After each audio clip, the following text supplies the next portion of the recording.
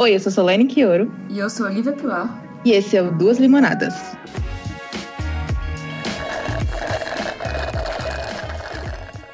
Oi, gente, voltamos hoje com mais um Duas Limonadas. E como a gente prometeu, dessa vez a gente tem uma convidada especial que vai aqui apresentar agora. Quem é você, convidada especial? Oi, gente, eu sou a Lavínia Rocha, sou escritora e do Amor em Barcelona, de Olhos Fechados, da trilogia Entre Três Mundos, e também faço parte da coletânea Fomos Reais de Amar com as Meninas e Amores Improváveis no Colégio, e tem um canal no YouTube que chama Lavínia Rocha também.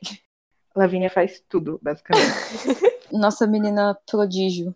E a Lavínia veio aqui hoje para conversar com a gente sobre um tema que a gente conversa muito, inclusive, né? A gente está sempre falando sobre isso. Que é colorismo, que eu acho que é um tema que é bastante discutido, mas às vezes a gente precisa falar um pouco mais, porque algumas discussões vão para uns lados que às vezes não é tão bacana, e acho que às vezes até é esquecido, né? O propósito. Então aí a gente está aqui hoje para refletir um pouco sobre, principalmente, a representação na cultura pop e a questão da representatividade de personagens negros e como o colorismo se dá nisso, né? Nessa questão. Eu acho que como todos os temas que ficam muito em alta, chega um momento que as pessoas não sabem mais o que elas estão falando e começam a falar bobagem por aí. Então, eu acho que nosso objetivo aqui é tentar trazer o colorismo de raiz, falar um pouco sobre o porquê é importante falar sobre o colorismo e não sobre, sei lá, essas bobagens que a gente fica vendo. Tem hora que eu nem sei se a pessoa, ela realmente não sabe o que é colorismo, ou ela sabe e tá só ignorando e começa a usar de um jeito que você fica, não era isso, não é sobre isso que estamos falando.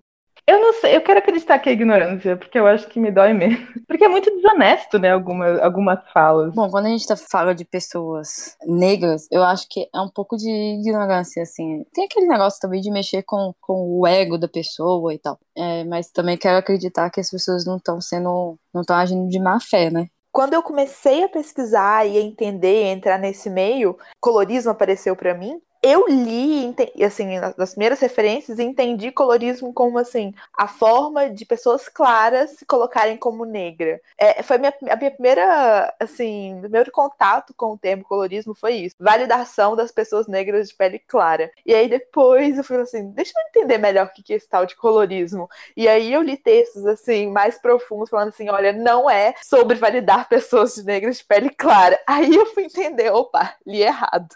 Uma coisa, sabe? Eu fui vendo e pensando, não, calma, tem outro propósito pra isso aí. Que eu acho, inclusive, é o que falta às vezes pra algumas pessoas, sabe? Tipo, ter o clique de perceber que, não, calma, eu tenho vantagens, deixa eu pensar nisso. Exatamente. O colorismo é essa a intenção, né? Você, olha aqui, toma sua vantagem, o que você vai fazer a partir disso? E as pessoas transformaram em outra coisa, tá? Tipo assim, tá, beleza. Você tá dizendo que negros claros têm vantagem, então pelo menos tá chamando a gente de negro claro, então somos negros, então colorismo é aqui minha carteirinha de negro.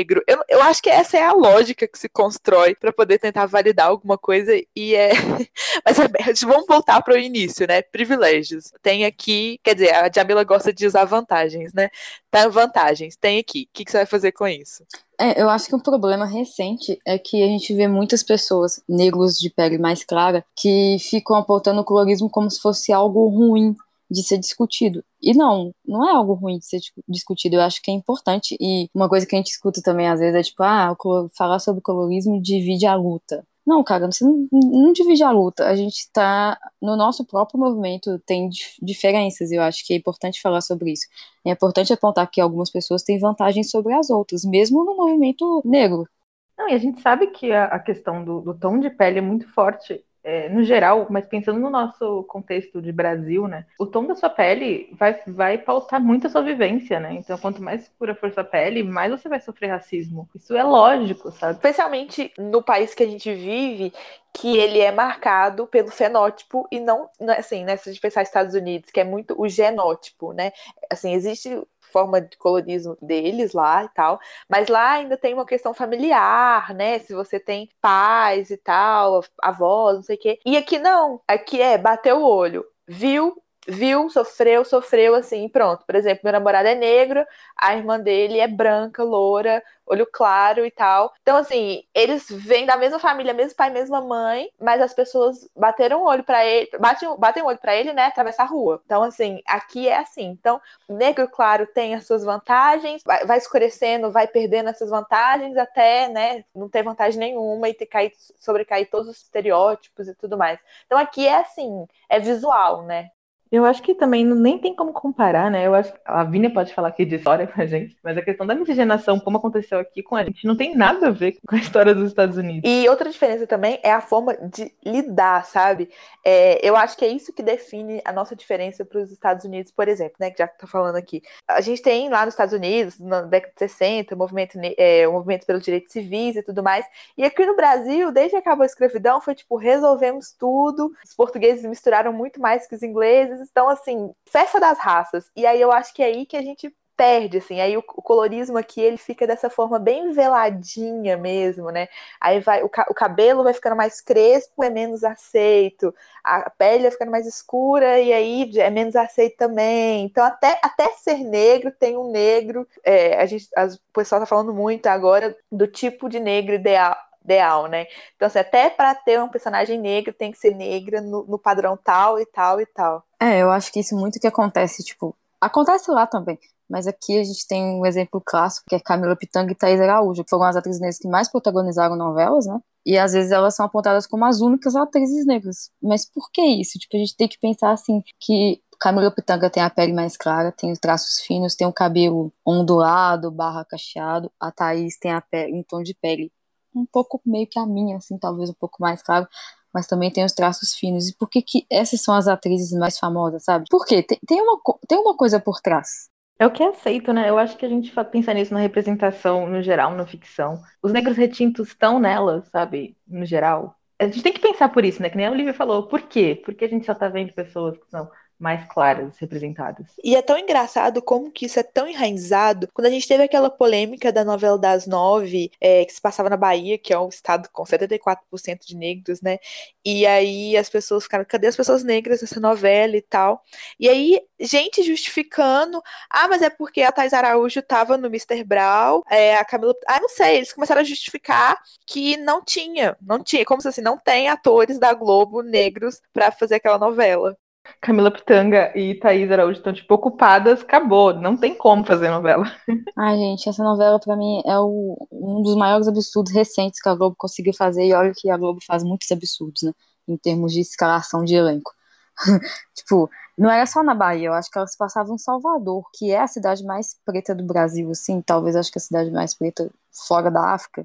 E depois eles até tentaram, né, colocar alguns personagens na segunda fase. Mas, assim, sem relevância nenhuma, né, também. E é engraçado que esse caso dessa novela, ele vem depois de várias outras novelas, e aí esse, igual você falou, foi o estopim, mas a gente teve a questão daquela que se passa na Idade Média, e aí aquela Idade Média completamente inventada, que na Idade Média nossa a gente tinha indígenas aqui, enfim. Depois a gente teve aquela novela super feminista, e aí nenhuma mulher negra, então o feminismo também bem branco, e aí veio para encerrar essa novela passada na Bahia, assim, para mostrar mesmo que não tem espaço para negros na Globo. Não, e antes disso eles fizeram uma ação Viva a Diferença, que é tipo uma das coisas maravilhosas que eles conseguiram fazer nos últimos 10 anos, e foi meio que um ponto fora da curva, né? A gente fala até que é um delírio coletivo, Malhação, porque fizeram Malhação acabou, e aí começou a acontecer essas coisas, sabe? E, tipo, não saiu desse lugar comum, porque a gente tá vendo a novela das nove agora. Eu não lembro de nenhum personagem, de um ator negro muito relevante. A novela das sete que começou agora, acho que tem o Ícaro Silva, deve ter um núcleo aí, que eu não lembro também. A da sete tem uma família, eu acho, né? Tipo, poucos. A das Da nove, sete costuma ter, né? sim, é incrível, né? E a das nove, que geralmente é a maior audiência, geralmente é a que tem menos, eu acho. Mas eu tô super achismo, eu nem fiz pesquisa, eu tô só falando, mas eu tenho a impressão que é isso. Tirando elementos da cabeça, né? Sim. É porque da sete costuma ser aquelas novelas mais cômicas, né? Então aí eles colocam um núcleo de família negra pra ter.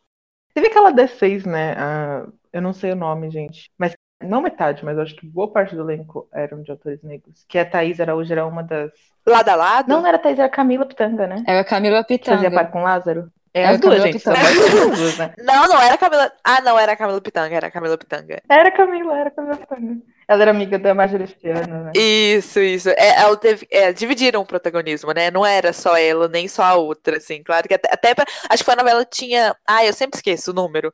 Mas, assim, aproximando da metade, eu acho, do elenco não branco, eu não lembro dessa estimativa.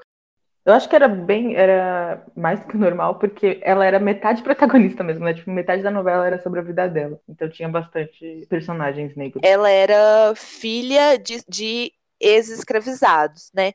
E aí é engraçado porque se você pensar naquele momento, ela poderia ter sido uma personagem negra de pele escura, sabe? Porque não tinha misturado tanto, assim, né? Eu acho que no caso mostra na novela, ela tinha um pai bem escuro. Eu não sei se era o pai dela da vida real.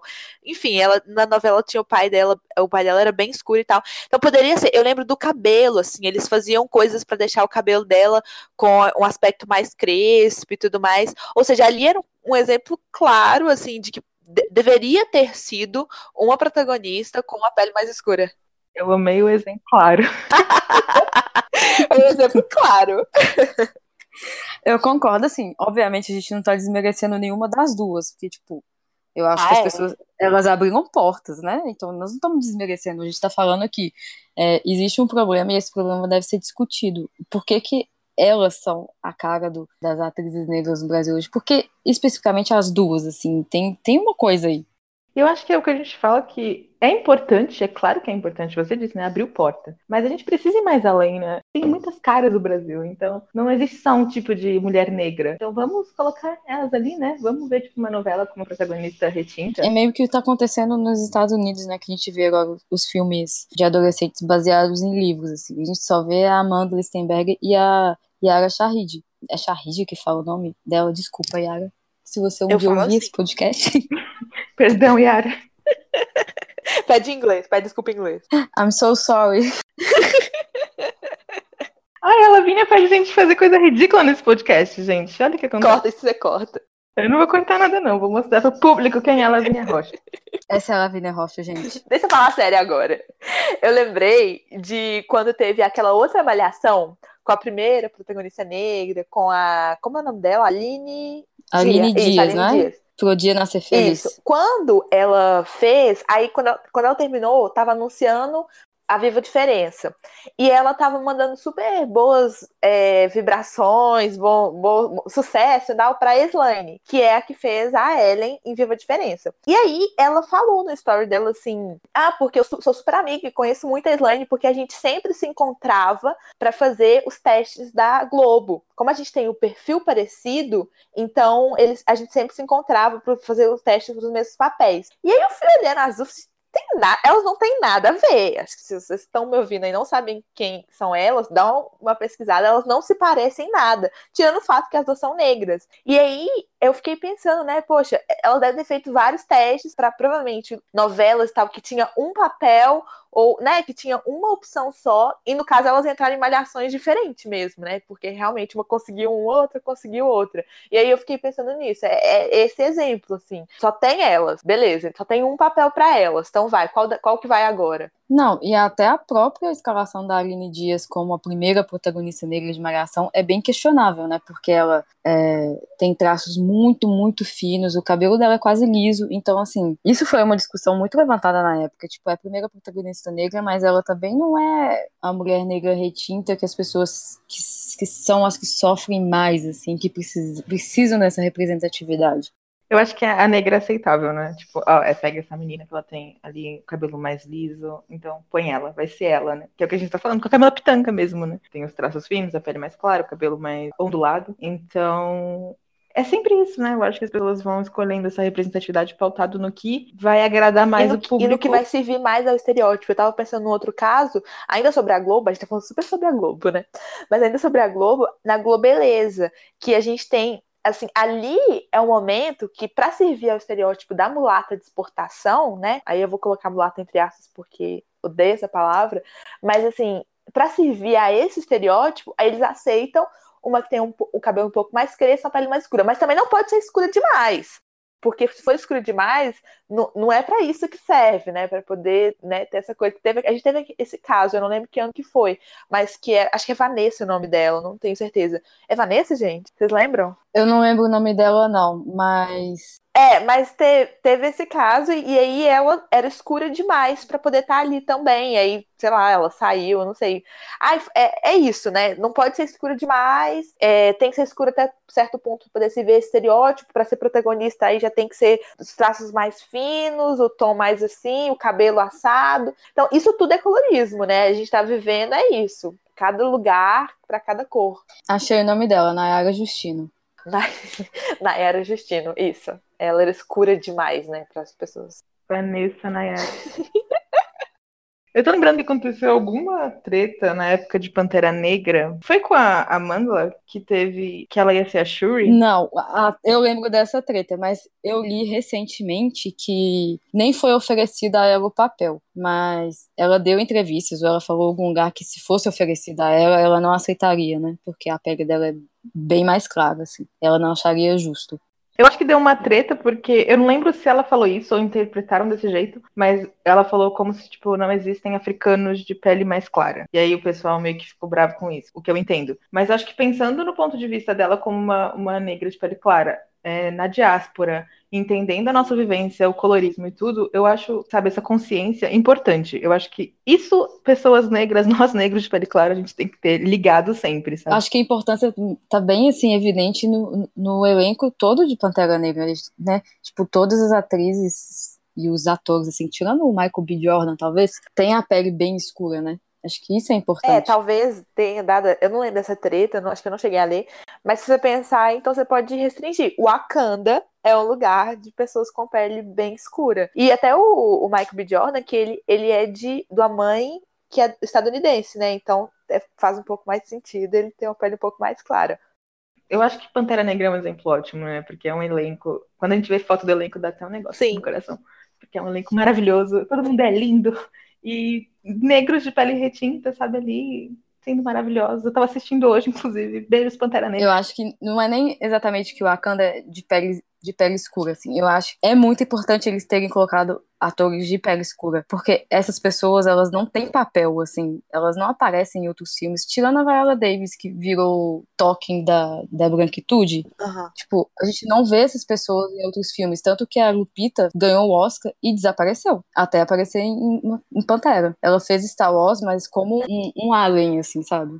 E eu acho que é isso também, né, que você falou do Tolkien, que da Viola. É isso, é um de cada vez também, né? Mesmo quando vai um negro retinto, é sempre um de cada vez, E com tem que calma, ser né? um de cada vez, e esse um tem que ser muito bom, né? Pra estar ali. Se pensar, pra você virar o rosto, né? Todo mundo, todo papel que tiver negro vai ser, e adolescente vai ser igual a Yara e a Amanda e tal. Aí tem que ser, as duas tem que ser muito boas. A Viola Davis, todo papel que tiver, vai colocar a Viola Davis, porque ela tem que ser muito boa. Você não pode ter um que seja ok ou bom e tal, não. Pra poder estar ali, você tem que ser 2 vezes, 3, 4 vezes melhor. Sim, e essa discussão de, tipo, além de ser muito bom de ser só um por vez, é uma coisa que aconteceu muito quando saiu o Bird Box, né? Porque eu vi muitas pessoas no Twitter falando, o Trevante é ótimo, o ator, por que que ele não foi o vilão de Pantera Negra? Mas por que que os dois não podem coexistir no mesmo mundo? Tipo, por que que tem que ser um ou outro? No meu coração, todos coexistem, todos lindos. Garota trouxa. Desculpa, gente, mas é muito lindo. É muita beleza. Mas o que você falou até me lembrou também do Oscar, que a única mulher negra que ganhou a atriz principal foi a Halle Berry, que eu não lembro o ano agora, 2009? Não sei. Não lembro. Então, ela é uma negra de pele clara também, traços finos, e foi a única, né? E eu fico muito triste quando eu lembro do discurso dela, que foi tipo, eu espero que seja a primeira de muitos, e aí, nada. Nem indicação, às vezes. Ela ganhou o Oscar em 2002, ou seja, 1000 anos atrás. Nossa. O discurso dela eu vejo uma vez por ano, sempre quando tá chegando o Oscar.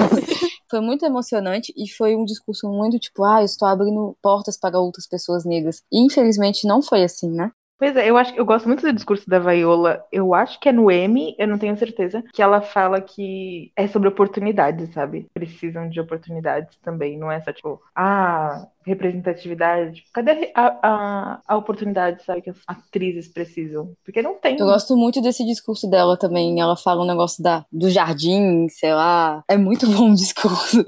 E é outra questão também, porque a Viola ganhou esse prêmio e meio que agora ela é atriz negra dessa geração, assim. Parece que só pode existir ela, sabe? Enquanto a gente tem, vamos pegar uma comparação aí, a gente tem a Meryl Streep que tá no patamar maior, mas a gente tem 1000 atrizes brancas que são consideradas ótimas atrizes. E eu fico pensando que meio que isso se reproduz em todos os contextos. A gente tá na literatura, meio que existe isso, né? Tipo, a fulana já é a escritora negra desse momento. Aí tem que esperar. Aí depois vem a próxima pra vir, agora é fulana. Enquanto isso, né, pensando nos escritores brancos, estão aí vivendo e convivendo e tal. Tipo, você olha o catálogo de editoras grandes e é cota. É. Um autor.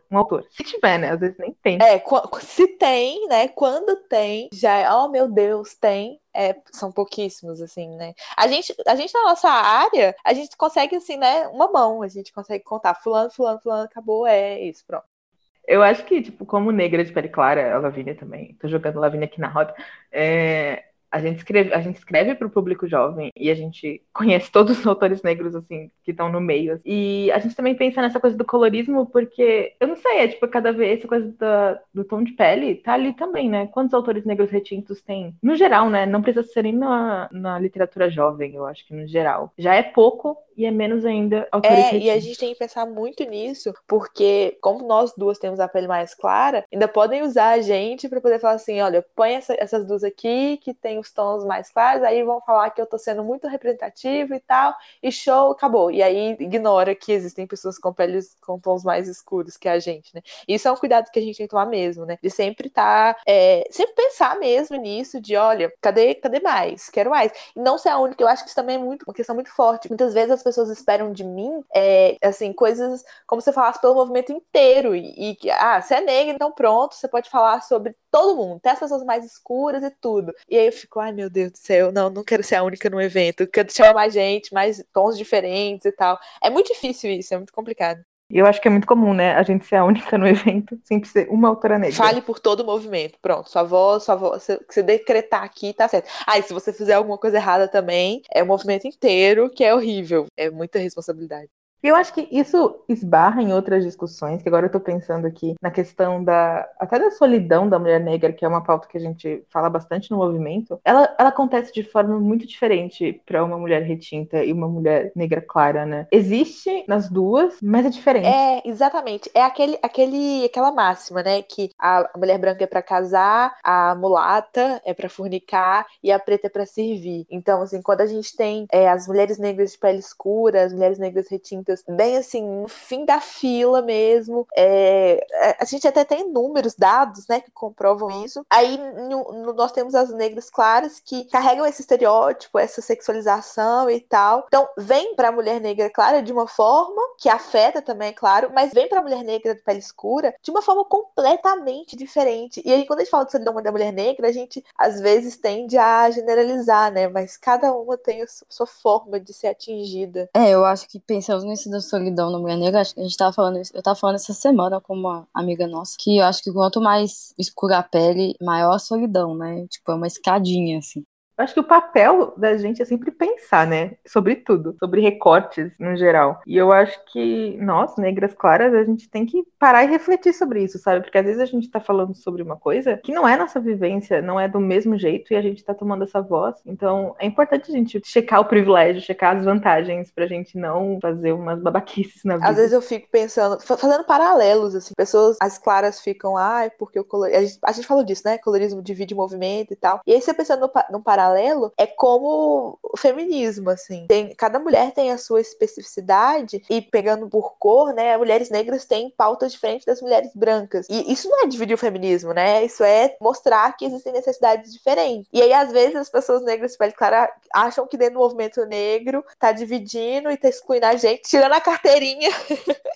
Tirando a carteirinha de negro do outro, quando você olhar bem, olha a quantidade de vantagem que você tem, você não tá escutando outra pessoa, você tá simplesmente querendo, no grito, conseguir ser identificado, sei lá, não sei, um misto de, não sei se é vaidade, se é uma luta por identidade que é a todo custo. Eu acho que a gente tem sempre que escutar as pessoas mais escuras, assim. Qualquer dúvida, nossa, não sei se eu deveria falar isso e tal, escuta as pessoas negras escuras, será que isso é legal e tal, uma pessoa negra escura falando que não é legal, você fica, mas ela tá querendo me tirar. Então, assim, é muito importante a gente ter isso em mente o tempo inteiro. Isso é muito fácil de desviar, de esquecer, mas é isso, assim. Entender e aprender, ouvir. Eu falo que uma vez eu tava numa escola e a mãe de uma menina tá falando que ela detesta quando as pessoas negras claras falam que são negras e tal, porque a filha dela é bem retinta, assim, bem escura mesmo. E aí falando assim, não, porque já é um privilégio para as pessoas negras claras, né,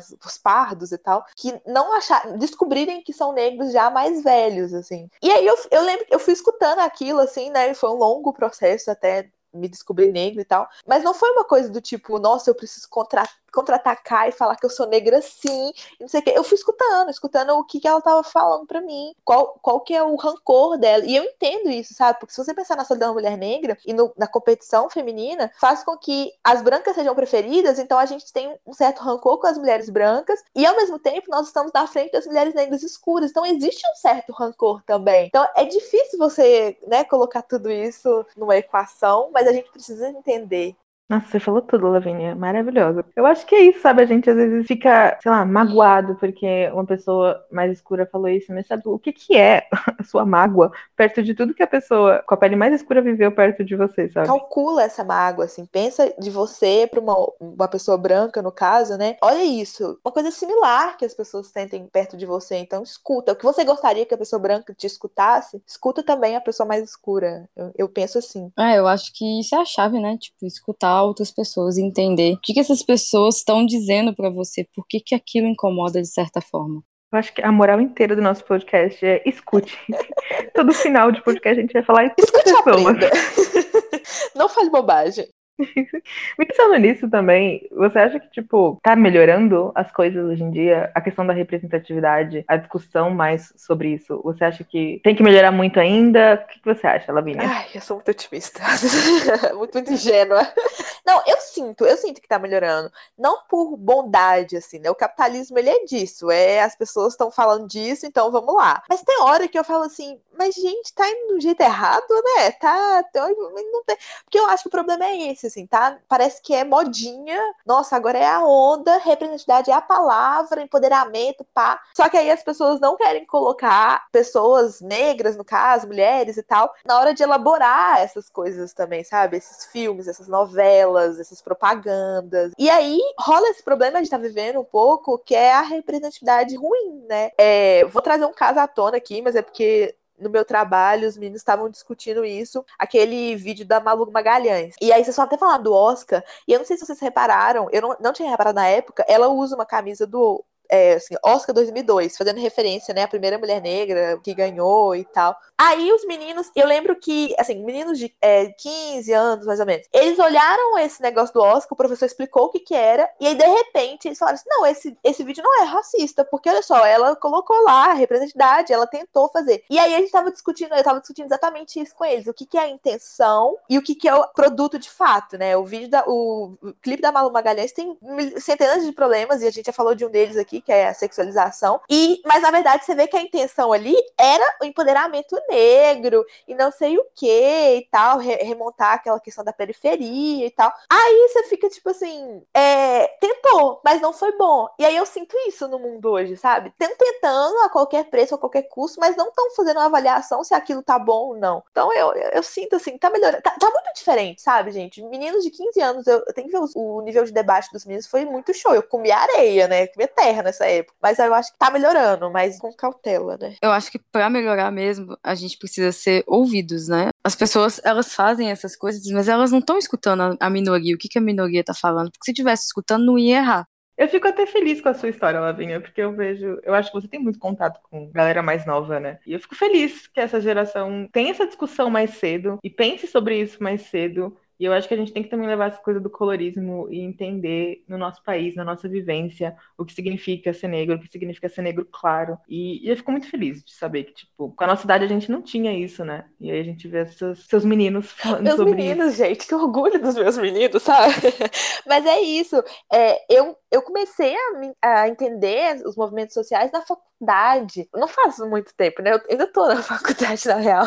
Mas assim, faz pouquíssimos anos. Os meninos no 9º ano, sabe? 1º ano, ensino médio e tal. E aí, falando, lugar de fala. Gente, os meninos discutiram o que é lugar de fala, sabe? E eu não podia falar nada, porque era uma aula que eu tava só pra observar. Então eu tinha que ficar caladinho. Eu não aguentei, claro que no final eu falei. Mas assim, eu tentando só ouvi-los. E assim, gente, eu sinto que tá mudando, sabe? Essa geração. As minhas palestras também, quando eu falo sobre feminismo, eu vejo. O pessoal sabe o que é dentro do movimento negro, dentro do movimento feminista, o movimento negro dentro do movimento feminista. Eles sabem o que é isso. Porque, na verdade, as tretas que rolam, né?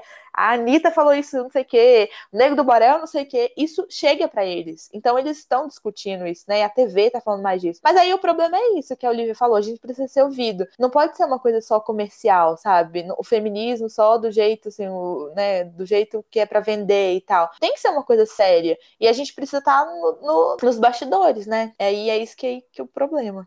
Eu acho que você concluiu muito bem, foi maravilhosa a sua fala, eu concordo com absolutamente tudo. Então, eu acho que isso reforça a importância também da gente falar isso na ficção, na cultura pop, tipo, programa de TV, música. Eu acho que isso vai acessando mais gente. Ah, com certeza. Outro dia uma leitora virou pra mim e falou assim: Nossa, eu li o seu livro e você fala sobre feminismo. Você explica o que é feminismo no seu livro. E as pessoas confundem feminismo com femismo. E aí você fala, então as pessoas vão entender. E assim, ela, como se eu tivesse assim, descoberto a roda, sabe? E aí eu só ouvindo, assim, né? São novos, né? Então eu só ouvindo, assim. Falando, é isso, a ficção serve pra isso, pra te dar instrumento, no meio dali colocar uma coisa ali que você vai entender, levar pra vida. E aí a gente vai mudando. Pra vocês verem, assim, eu tô vendo Viva a Diferença agora, né? Ou eu via essa avaliação, ou eu não era mais amiga das meninas. Então, pelo bem da amizade, eu resolvi ver. E aí, eu vejo a novela e aí me dá uma emoção, porque eu fico imaginando a Lavínia de 14 anos assistindo essa novela e fica, nossa, imagina como que minha vida ia ser diferente, sabe? E eu acho que é isso que tá acontecendo. A vida dos meninos hoje estão sendo diferente porque estão tendo essas coisas, né? Essas representações. Ainda de baby steps, né? De pouquinho em pouquinho, mas estamos chegando. E aí isso vai mudando, né? Porque aí você vai se vendo, aí sai, então eu vou produzir também. Então vou fazer também. E aí começa. Espero, né, gente? Efeito cadeia, eu quero isso. Tomara. Eu queria só deixar claro que esse podcast não é pago pra falar bem de Malhação, Viva Diferente. A gente só ama fala muito de graça mesmo. Mas poderia ser.